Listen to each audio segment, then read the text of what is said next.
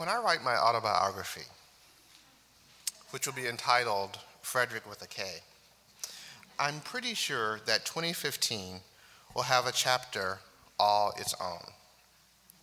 It was a powerful, impactful year in my life. I was doing work about which I felt passionate, and yet it was stressing me out and slowly and methodically eating away at my soul.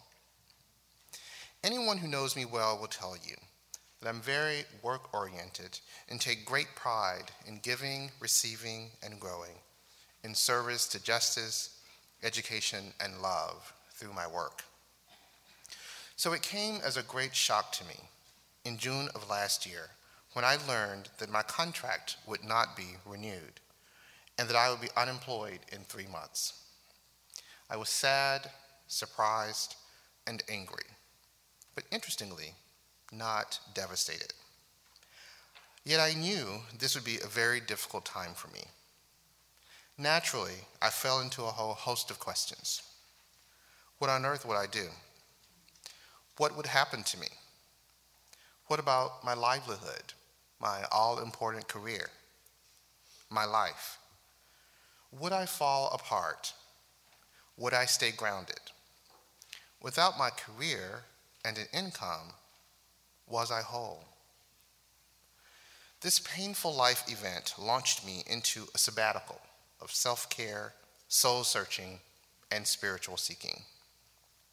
I knew myself well enough to know that I had to marshal my resources: family, friends, spiritual community, and the strength of my ancestors. So I was intentional about structuring my life in a way that would keep me spiritually and emotionally afloat. I engaged in prayer, meditation, and writing on a daily basis. I took a mindfulness meditation class. I worked out. With great energy and commitment, I engaged in therapy.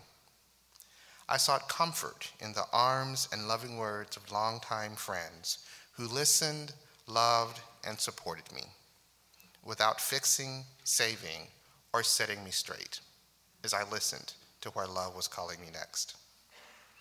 I gave back to the community by facilitating a UU Circle at Macalester College and working with many of you to bring our first Sabbath Sunday event to First U.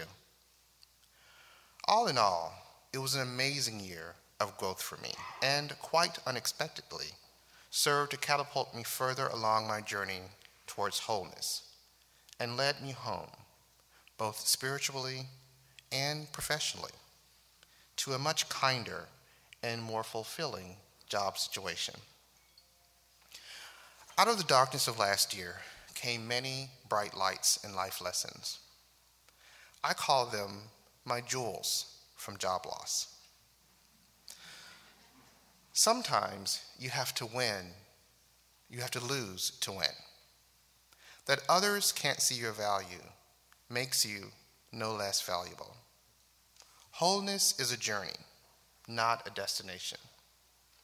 Wholeness must be cultivated intentionally and consistently.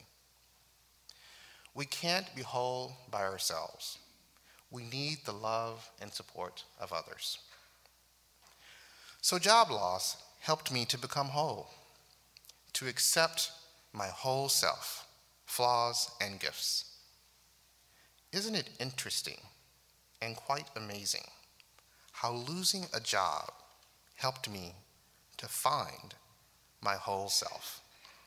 Come, let us worship together.